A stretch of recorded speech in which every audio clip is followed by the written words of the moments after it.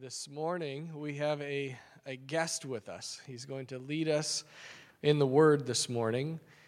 His name is Jim Halstead. He is the founder of Go and Tell Ministries. He's been doing this for the last 3-4 years. But I wanted to give you one thing that I found very interesting. I talked to him this morning, and I read a little bit about him online. Most pastors, at some point in their ministry, go through an ordination process. We talked last year about Austin going through his. Well, Jim is a little glutton for punishment. He is ordained in the EFCA, he is ordained in the CMA, and he's ordained in the CRC, in the Christian Reformed Church. He's gone through 3 ordination processes. This man wants to have influence. This man wants to know the Word. And so I want to introduce him. Come on up, Jim. We're going to pray for Jim before he gives us the Word. And know this man has pored over the Scriptures. He said he had to do a 125-page paper for his most recent ordination. That's just, he's wanting it. He's wanting to know God and know the Word. Amen? Okay, let's pray for our brother. Father,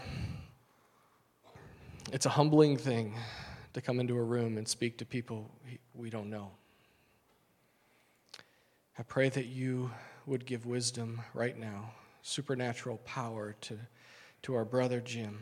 Give him the words to say. Let him say every word that you have prepared for us this morning. Protect his heart, protect his mind. Let him be faithful to you in all things. We love you. In Jesus' name, amen. Amen. Hey, thanks, Adam. Yeah, I'm ordained in 3 groups, but life is lived forward and understood backwards. And as I look back, all 3 of those denominations endorse my ministry. I do training for them. All 3 of those churches support me financially with my ministry. I've also retired. I taught special education for 10 years in the state of Indiana, often bivocational pastor. And again, 3 years ago, I founded Go and Tell Ministries, and I've been traveling through the United States. It's also been translated in Swahili, Italian, Spanish, and we actually train people throughout the world. And it's neat to see God's sovereign hand on that. I was talking to Daniel before I get started. This is crazy. Daniel's brother, if you talk to me, I have 3 adult kids. They're all married. My son is an assistant basketball coach at Grace College. His brother recruited my son to play at Grace College. And I actually met John at a basketball game in South Carolina last year. Not only that, my pastor at my sending church right now was John's roommate at Taylor University. And so anyway, I feel connected with you, Daniel. Let's have a family gathering after that. But with this, as I get started today, I want to ask you a question. This isn't as common as it used to be. Have you ever been with someone when they passed away, that you've actually held their hands and been with them? 3 years ago, my dad passed away, and he was in a hospital Wednesday for cancer, and I left Saturday. He was going to go to hospice for 6 months. I actually got him a bed at my sister's place. I go home and I preach on Sunday. I was teaching school on Monday, and they called me and they said, "Oh, by the way, your dad went into a coma. He never made it to your sister's. Get here quick, he's dying." And I was actually able to be with my dad, and he passed that next day. I didn't know on Saturday his last words for me were his last words. It was, "I love you, son." You remember those last words. When I pastored at an evangelical free church in Florida from 87 to 99, I was just there a couple weeks ago in Jacksonville, Florida, Atlantic Beach. I was a rookie pastor out of seminary. The pastor was gone. Kathy was dying. She was in the hospital. Her family couldn't be there, and I was assigned to go be with her. And I was at the hospital, and if you're familiar with Jacksonville, it's off the St. Johns River near the Jaguar Stadium. Baptist Hospital is there. All 3 of my kids were born there. I'm sitting just reading Scripture, praying with Kathy, who was asleep. She woke up, and she looked at me, and she sat up with her finger shaking, looking out the window where you see the St. Johns River, and she said this to me: "I see Jesus coming to get me in a boat." Well, when she said that, she laid back down. What did I do? I went to look out the window to see if a boat was coming. And so I'm looking out the window. When she lay down, she actually died. And the nurses came in, and they had a no resuscitation order. And the nurses come in, and they go, Pastor. And I'm looking out the window. I go, "Yeah." And they go, "Kathy just died. What in the world were you doing?" I was looking for a boat. I go, what? I was looking for a boat. Kathy's last words. I can't wait to get to heaven and maybe I'll see that boat. I don't know what she saw.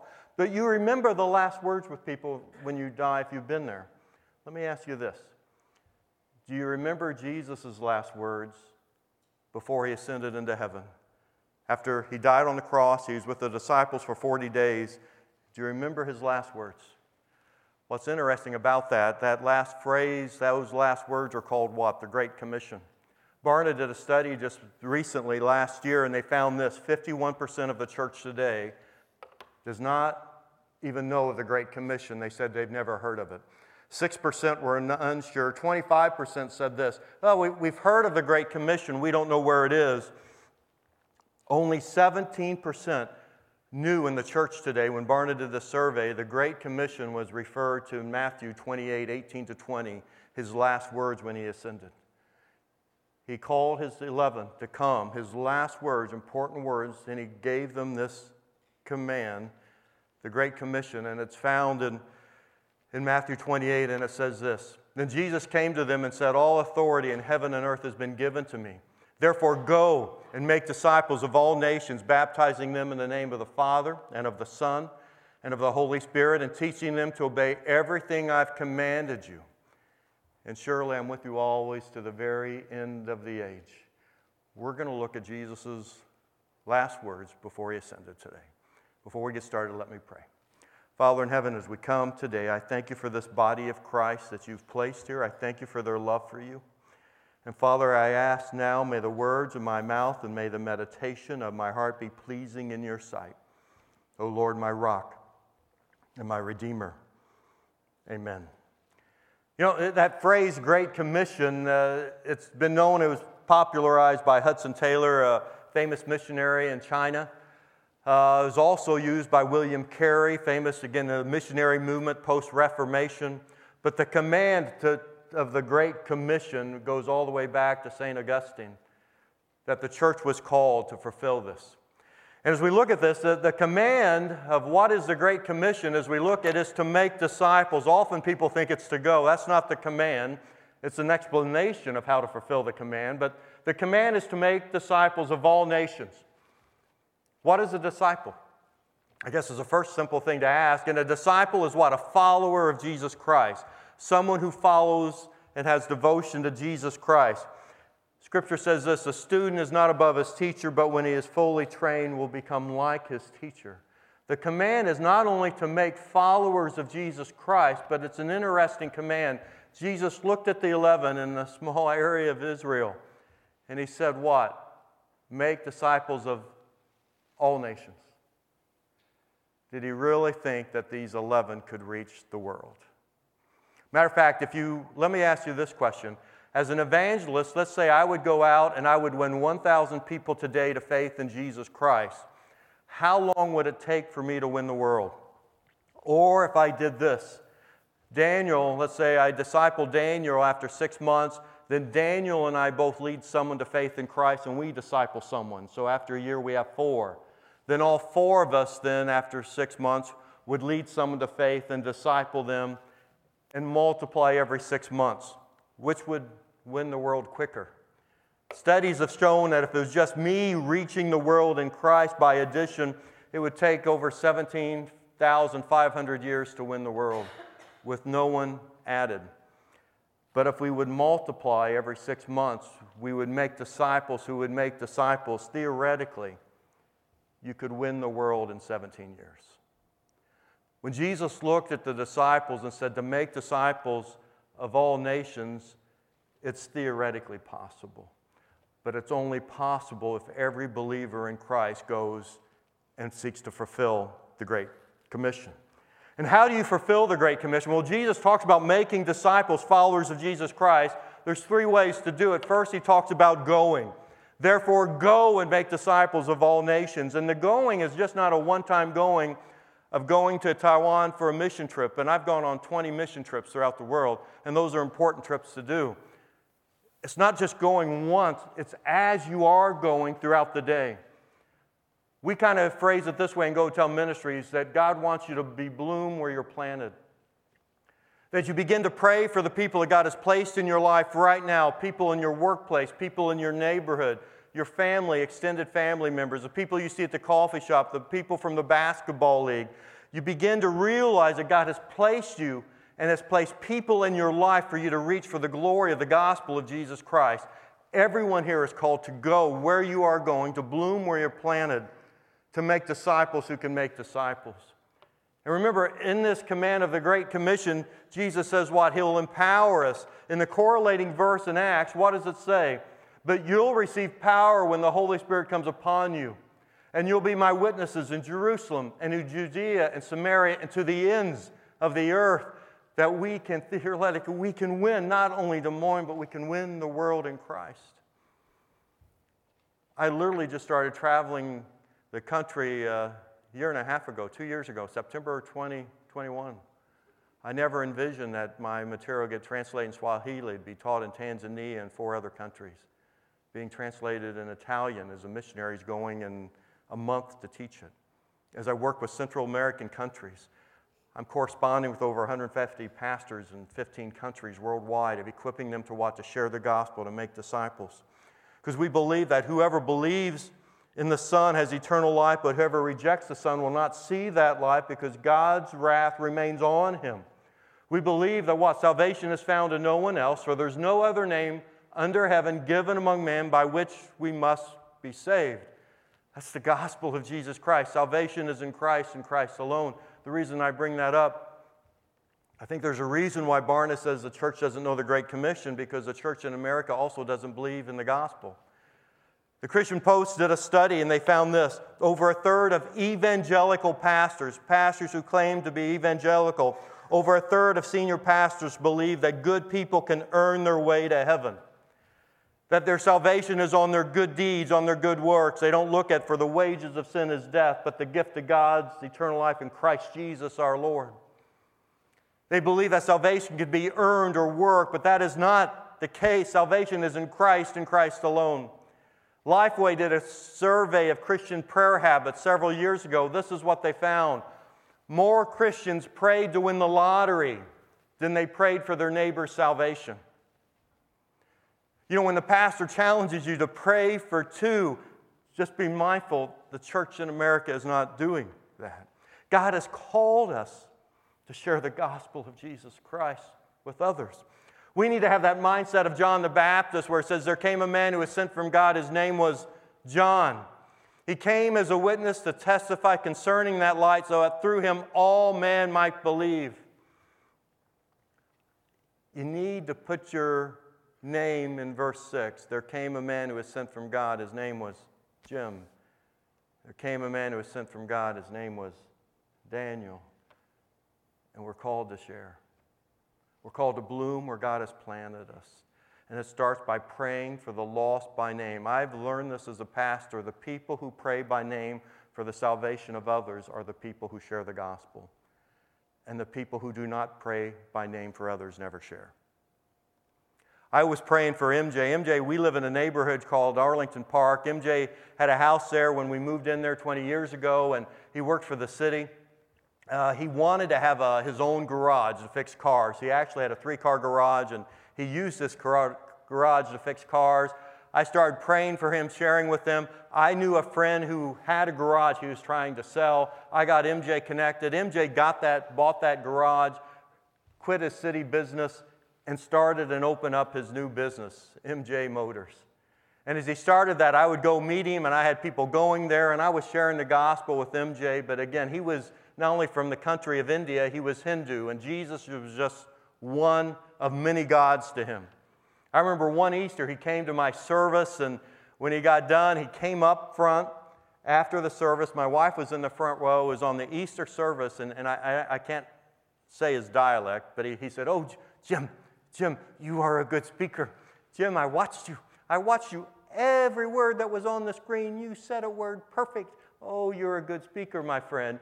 My wife is laughing on the front row.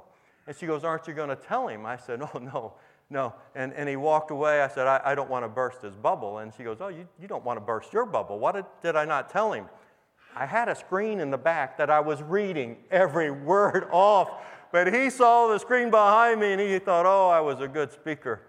I shared the gospel with him repeatedly, and I'd go to his garage.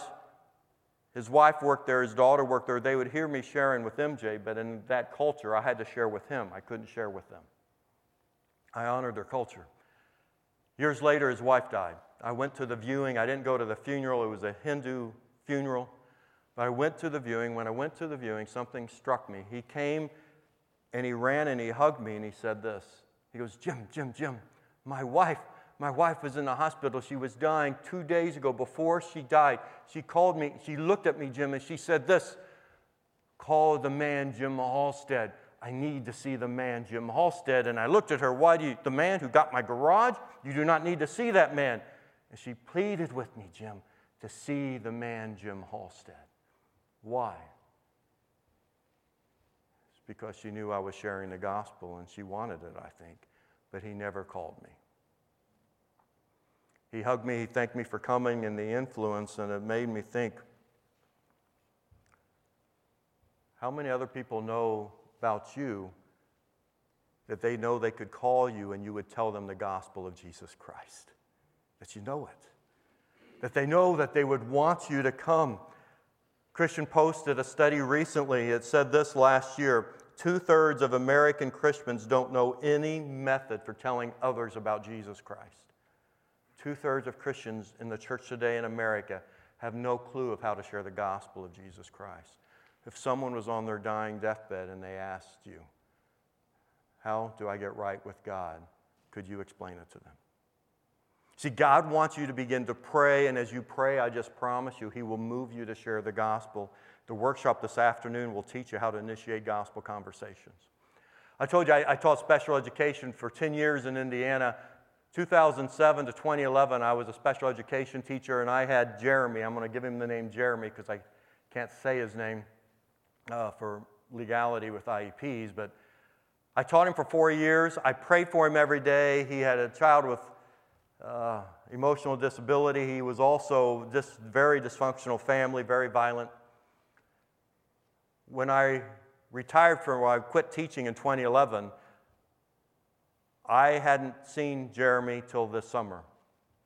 I came home from traveling from Go and Tell. When I got home, my wife greeted me. She would say, dinner's going to be ready in a few minutes. She went into the kitchen. I turned on the TV and I turned on the local news. And next thing, my wife heard me say, oh my. And she came in, what happened? And I just pointed. That's Jeremy, my former student. Because she had heard me talk about him. I hadn't seen him since 2011. It's now, 2023. The news broadcast said this, we have a national trail in the city where it's a crosswalk and cars are supposed to stop. There was a car stop. Someone was walking. Jeremy pulled up in his car. He didn't stop. He pulled and he hit her and he killed her. And he was arrested. And when he was arrested, it was for reckless homicide, and they showed his picture. And I was like, oh my. My wife and I, when we turned off the news, we prayed for the victim's family, we prayed for Jeremy, and when we got done, she just looked at me and goes, you're already planning on seeing him in the jail, aren't you? So I called the jail last summer, at least in Allen County and Fort Wayne. They had just opened up the jail for pastor visits. If you were a family member, you still had to do a kiosk or a Zoom visit. You couldn't see him in person, but now lawyers, public defenders, and chaplains and pastors could go see him. And I went and I signed up to see Jeremy. I'm waiting in the cell, and you have that glass partition and the phones, and I'm sitting there thinking, I haven't seen him for over a decade. Will he even remember his 5th grade teacher? When he came in, he looked at me, and he said later, he goes, I thought you were going to be my public defender. And he said this, oh my, Mr. H, is that you? Because when I taught school, I was known as Mr. H for Jim Halstead. Yeah, Jeremy, that's me. I've got a little bit more gray hairs than I had last time I talked with you. And we started catching up. I was hearing about his family, and I was hearing how he had many misdemeanors accounts, actually had a felony restraining order that he violated, but his girlfriend was actually living in the car with him when he hit this person. He now has a son. She was pregnant at the time. I heard of how he's got a job, but they had a hard time finding places to live, and he was trying to work things out. He had a car, he had insurance, he had a job, but they're living in the vehicle. Then he got arrested, and as I talked more about him, I asked about his church background. He didn't have much of one, and then I said, Jeremy, may I ask you a spiritual question? He said, yes. I said, Jeremy, if you were to stand before God right now and he would ask you, why should I let you into heaven, what would you say? He goes, Mr. H, I'm trying to get my life together. I'm trying to do good. And I go, Jeremy, I'm proud of you. You are. You got a job. You got insurance. But may I ask you some more questions? Because, Jeremy, God's standard of goodness is far greater than our standard. Could we look at God's moral law to see how you would stand before God right now? And he said, okay. I said, one of God's moral laws is thou shalt not lie, from the Ten Commandments. Jeremy, have you ever lied? Yes, Mr. H. What do you call someone who lies, Jeremy? A liar. Jeremy, another command is thou shalt not steal. Have you ever done that? Yes, Mr. H. What do you call someone who steals? He goes, a thief. Another command, Jeremy, is thou shalt not murder. And Jesus said murder is having anger in your heart. Have you done that? And he started crying. He goes, Mr. H, I didn't mean to hit her. I didn't mean to hit her. I said, Jeremy, we've only looked at the 3 of the 10 commandments, and you've just admitted to me that you're a lying, thieving, murderous person at heart. If you stood before God, would you be innocent or guilty for breaking his law? He goes, I'd be guilty. Would you go to heaven or hell? Mr. H, would you go to heaven or hell? I'd go to hell. Jeremy, does that concern you? And he started crying. Yes. I go, Jeremy, do you have any idea what God's done for you so you don't have to go to hell and you can have a relationship with him right now? And he said, no. And at that moment, my 4 years of prayers for this young man came true because I shared the gospel of Jesus Christ. I told him how Jesus died on the cross for his sins and my sin, how he rose from the dead. For Christ died for sins once and for all, the righteous for the unrighteous. I told him that he needed to confess his sins, repent of his sins, and trust in Jesus. And a half hour later, we're standing up, we're fist pumping on the glass partition, and Jeremy repents of his sins and he professes faith in Jesus Christ. I followed up, and I called the chaplains who were friends to follow up on Jeremy, and I made regular visits until December when he had his sentencing. He plea bargained. He was sentenced to 3 to 6 years in prison. 2 days after that sentencing, I went to see him in jail, and our last Bible study was on Joseph in the Old Testament, where it says this in Genesis 48:49. When Joseph was in prison, the Lord his God was with him. Matter of fact, I was teaching my workshop last Saturday, and guess who called me from prison? I didn't take it. I'm going to be emailing him this week. If you had an opportunity to share the gospel with someone, could you explain it to them? Are you praying for the lost by name? See, to fulfill the great command, the great commission, it means the whole church needs to bloom where they're planted and go. But not only that, it's saying going, but it's also saying what? Baptizing them, meaning and teaching them to obey. No, therefore go and make disciples of all nations, baptizing them in the name of the Father and of the Son and the Holy Spirit, and teach them to obey everything I've commanded you. It's baptizing them is what? It's that profession of faith in Jesus Christ. We're only supposed to go and to share, but then we're supposed to clearly share the gospel of Jesus Christ and ask people to repent and profess faith. I want to ask you another question. I started my sermon by asking what was Jesus' last words before he was ascended. Do you know Jesus' last words on the cross according to the Gospel of John? It is finished. It is finished. When Jesus had received the drink, he said, it is finished. And with that, he bowed his head and he gave up his spirit. It is finished. You know what that means. You've been taught. Your debt has been paid. The debt of what? The debt of our sins. When Jesus died on the cross, he's sharing your debt has been paid, that he paid for our sins on the cross so we could be forgiven and having that relationship with Jesus Christ. And as I shared the gospel of Christ with him, he repented of his sins and he trusted in Jesus. And when not only did he do that this summer, it was in June, I met with him. We read through the gospel of Matthew, Mark, Luke, and John, and Acts. He would come with questions. I taught him how to pray. I taught him how to grow in his relationship with Jesus Christ. He was reading the Bible with other guys in his cell. He actually said this to me that last day I saw him. He goes, Mr. H, I've lost my 20s, but I've got my 30s to live for God when I get out of here. said, Jeremy, you can live for him when you're in prison as well. Because in Colossians it says this, so then just as you've received Christ Jesus as Lord, that's what Jeremy did, continue to live in him. Rooted and built up in the faith, strengthened in the faith as you were taught, overflowing with thankfulness. It's personally growing in your walk with Jesus. It's personally reading the Scriptures. It's personally praying. It's personally praying with your spouse. And it's growing in your walk and caring. I profess faith in Jesus Christ. I was this big when I was in 6th grade. I grew up in Indiana. Guess what I did? Played basketball. When Adam came in this morning, he had a Fellowship of Christian Athletes sign that he saw out in the parking lot. It was through the Fellowship of Christian Athletes I accepted Christ. I was a sophomore in high school. My coach Musson talked me into going to FCA camp. I went for one reason. Some seniors went. I wanted them to pass me the ball at practice. That's why I went to FCA meeting. And at FCA camp, they said that summer, they go, Kent Benson's going to be at the FCA camp. And you might not know this in Iowa, but this was 1976. Indiana had just won the national championship. Kent Benson was the star player on the team. He was at that camp. And the coach goes, Jim, you want to go to camp? Kent Benson's going to be there. He was my hero. I go, Coach, I'd love to, but my parents won't pay my way. My parents weren't believers. Coach goes, okay, Jim, I'll pay your way. Will you go to camp? Oh, Coach, I'd love to. My parents won't take me to Michigan to that camp. Okay, Jim, I'll pay your way. I'll take you to camp. Will you go? Coach, if you throw in a meal, you got me. So I went to camp. And there, for the first time, I heard the gospel of Jesus Christ through Kent Benson. And he said this. He said, I'd give up my national championship trophy. I would give up my Mr. Basketball trophy. Everything pales in comparing of knowing Jesus Christ as my Lord and Savior. And I thought to myself, he has everything that I want. And he says, Jesus is more. I actually went up to him and I said, Ken, if what you're saying is true, it's going to change my life. They need to write a book about that. Jim, that's the Bible. I didn't know. I actually had a Good News for Modern Man Bible in my hand. If you remember that stick figure Bible, I had him autographed it. It's in my office. I probably thought Kent Benson wrote it at the moment because the only gods I knew were from Greek mythology class, were Zeus from the Iliad. That's the only gods I knew.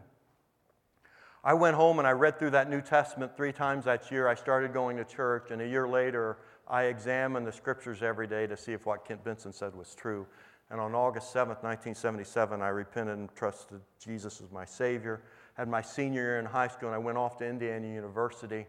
My second semester of Indiana University, I'm leading the Fellowship of Christian Athletes group. I didn't know much. I was in love with Jesus, and I talked about him, and everyone thought I knew a lot. But I was blessed. I went to Evangelical Community Church, and Dave Ferris was my pastor. 2 weeks ago, I saw Dave Ferris. I actually had a Go Tell Ministry weekend in Myrtle Beach. I spent the night with him in Hartsville, South Carolina. It was funny. I was there on National Pizza Day, and I told Dave, it's only right we get a pizza, so as I learned the love of pizza at Indiana University. You see, Dave discipled me when I was at IU. When I got married, I was at his church for 3 years. I was a youth pastor on staff at his church for 1.5 years. He taught me how to pray. He taught me to pray with my wife. He taught me how to read the Scriptures. He taught me how to memorize. He taught me how to share my faith. He equipped me to make disciples who could make disciples. And I've done the same. You see, the purpose is we're all called to do that.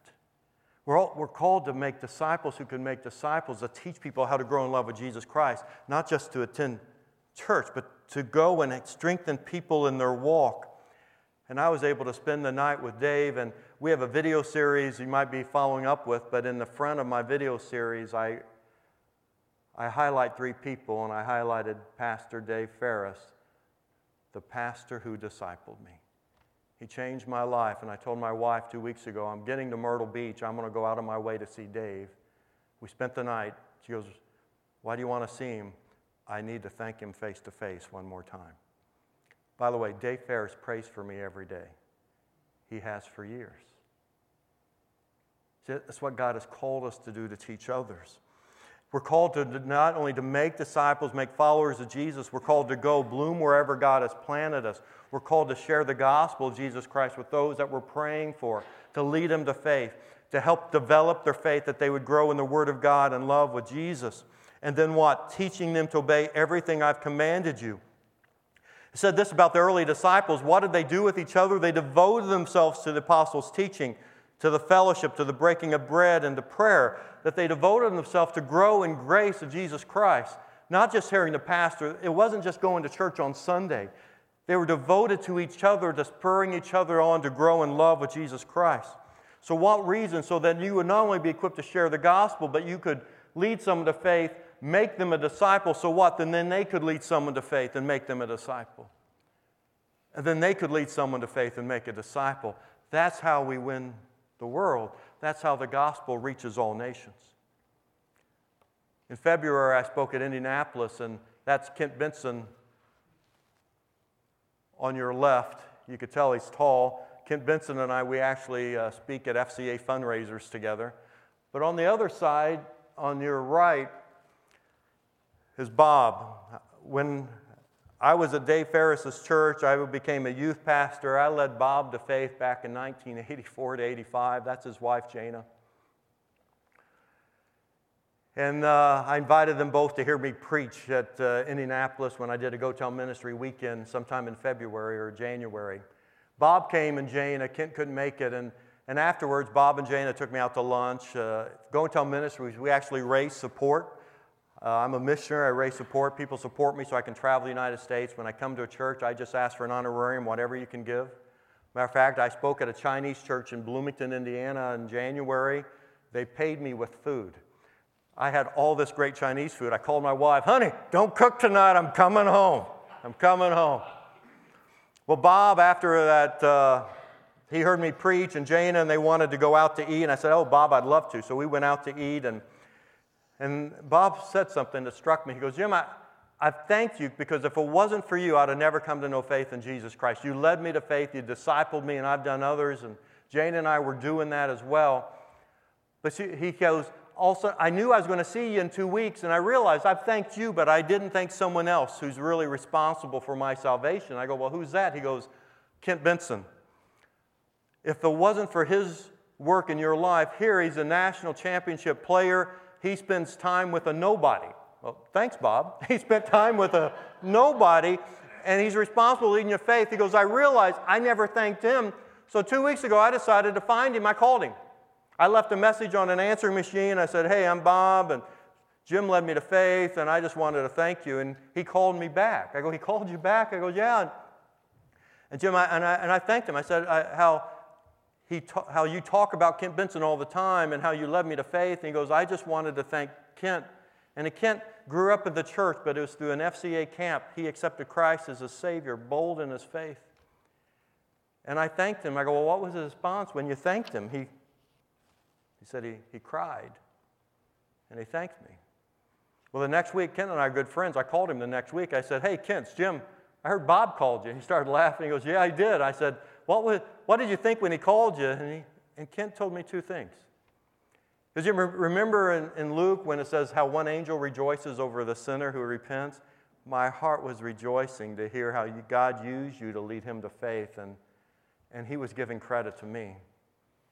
And then Kent Benson said this, which surprised me. He goes, Jim, I just want you to know Bob's not the only one that has called me because you've led him to faith and you've told your story. I've received those phone calls before. So that's what God wants us to do. Kent Benson led me to faith. I lead others to faith. And now they're going back thanking Grandpa. And I call Kent Benson Grandpa. He doesn't like that, by the way. Grandpa, you're doing well. See, that's what 2 Timothy, this is what Paul says. The things you've heard me say in the presence of many witnesses, entrust to reliable man who will be also qualified to teach others. We're called to share the gospel, to make disciples who can make disciples. And Jesus promised he never leaves us alone, but what? In that closing of the Great Commission, teaching and obey everything I've commanded you, and surely I'm with you always to the very end of the age.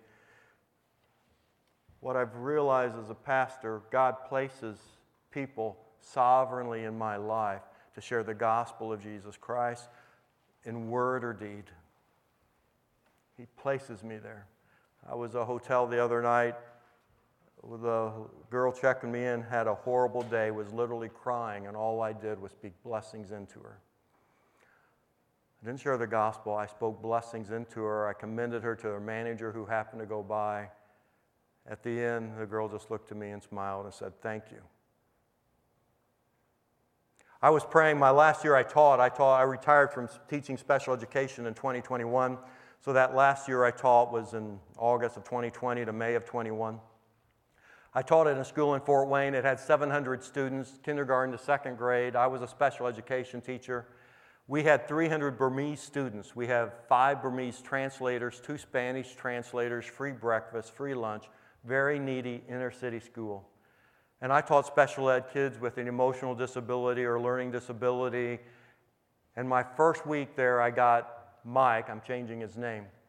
Mike was, the week before, was living with his dad in Michigan and his stepmom. They abused him.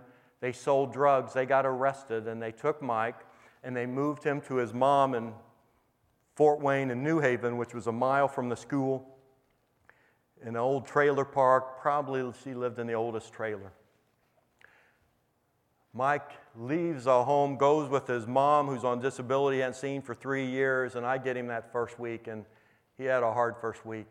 At the end of the first week, I called his mom. I'm going to give her name Mary, and I said, "Hey, Mary, this is Mr. H. It's an honor to have your son. I'm doing my best to encourage him. I know what's all transition he's had. I know he's had it hard. I'm trying to help him with that, but Mary, I have a few questions for you." "Yes, Mr. H. What are they?" I said, well, Mary, I know he gets free breakfast. I know he gets free lunch. I know you're on disability. You just got him. He's always hungry in the afternoon when I pull him. I've actually been sharing my lunch with him, and we're sharing my lunch when I work with him. My question is this: do you need help with food at your house? "Yes, Mr. H. Mary, another question I have. I know you just got him. I know you're on disability. He's worn the same pants, the same socks, the same shirt, the same underwear all week. Are you needing help with clothes?" And she goes, well, Mr. H, I didn't think the school helped. I said, I know this is a public school. They don't help much. Stay on the line. I'm going to get you to someone who can help. But Mary, that's why I'm calling. I also am known as Mr. H during the week, but on the weekend I go by another name. I'm Pastor Jim, and Pastor Jim helps. How about this? Tomorrow on Saturday, I'm going to bring you a couple bags of groceries, a couple bags of clothes, and I'm going to start doing that every other week for the school year. Can I do that? Oh, Mr. H, thanks. I told my principal of the public school what I was doing, and I've been again to go to her house every other week with bags of groceries and clothes. It got to be late September. I go there with a gallon of milk, and the refrigerator broke. It didn't work. My wife can find things. We found a used refrigerator that day. We delivered it that afternoon. It gets to be late October, and I'm trying to share the gospel with Mary on a Saturday afternoon at our house, and I could tell she just didn't get it. But she had a ring that said Jesus on it, and she told me, my mom died last year. This was a ring. She used to take me to church. Mr. H, I think it would help Mike if he went to church. Could he go to your church? And I said, I'd love for him to go to my church. My church is 14 miles away, but there's a church literally a mile from your house. Pastor Rick, a good friend of mine, pastors that church. Can I let him know? Pastor Rick visited the family. Pastor Rick shared the gospel with Mary. Pastor Rick followed up with that family as well. It gets to November, and Mike's just having trauma. We decided as a case conference, if you are familiar with an IEP, we met on a Tuesday that he needed to go on a reduced day because he just couldn't make it through a whole day of school without being violent. Mary agreed with it with the case conference committee. I called her on a Friday. I said, hey, Mary, it's Mr. H. I got the paperwork done. If I come by and if you sign it this afternoon, I've got the special education bus to pick him up a little bit later on Monday, take him home a little bit earlier, and I've got some groceries. Can I come by? She said, oh, thank you, Mr. H. She signed the papers. Monday came, and that was the first day Mike didn't make it to school in November. Day's busy. If you're a public school teacher, you can barely keep up, and I get a call from the principal to come to our office at the end of the day, and I just want to state this publicly. As a 60-year-old male, when you get called to the principal's office, you're scared. So I go to the principal's office, and the principal's a believer in a public school, and she sat me down and goes, Jim, I should have called you earlier. I know what all you did with Mary and the family. I don't know how to tell you this. Sit down. I'm just going to blurt it out. I've already talked to his other teachers. Mary died yesterday. Matter of fact, there's no family involved. CPS has moved Mike to another county. You're never going to see him again. And she looked at me and said, are you okay? And I, what? And she said it again, and then she looked at me and she said, are you okay? And I literally said this to my principal. Mike was hungry, I fed him. Mike needed clothes, I clothed him. Mary's refrigerator broke, I got her one. I not only shared the gospel with Mary, I got another pastor to go visit the family. He shared the gospel with Mary. When I stand before God on behalf of Mary, I think I'm going to be okay, because I really don't know what more I could have done to share Jesus with her.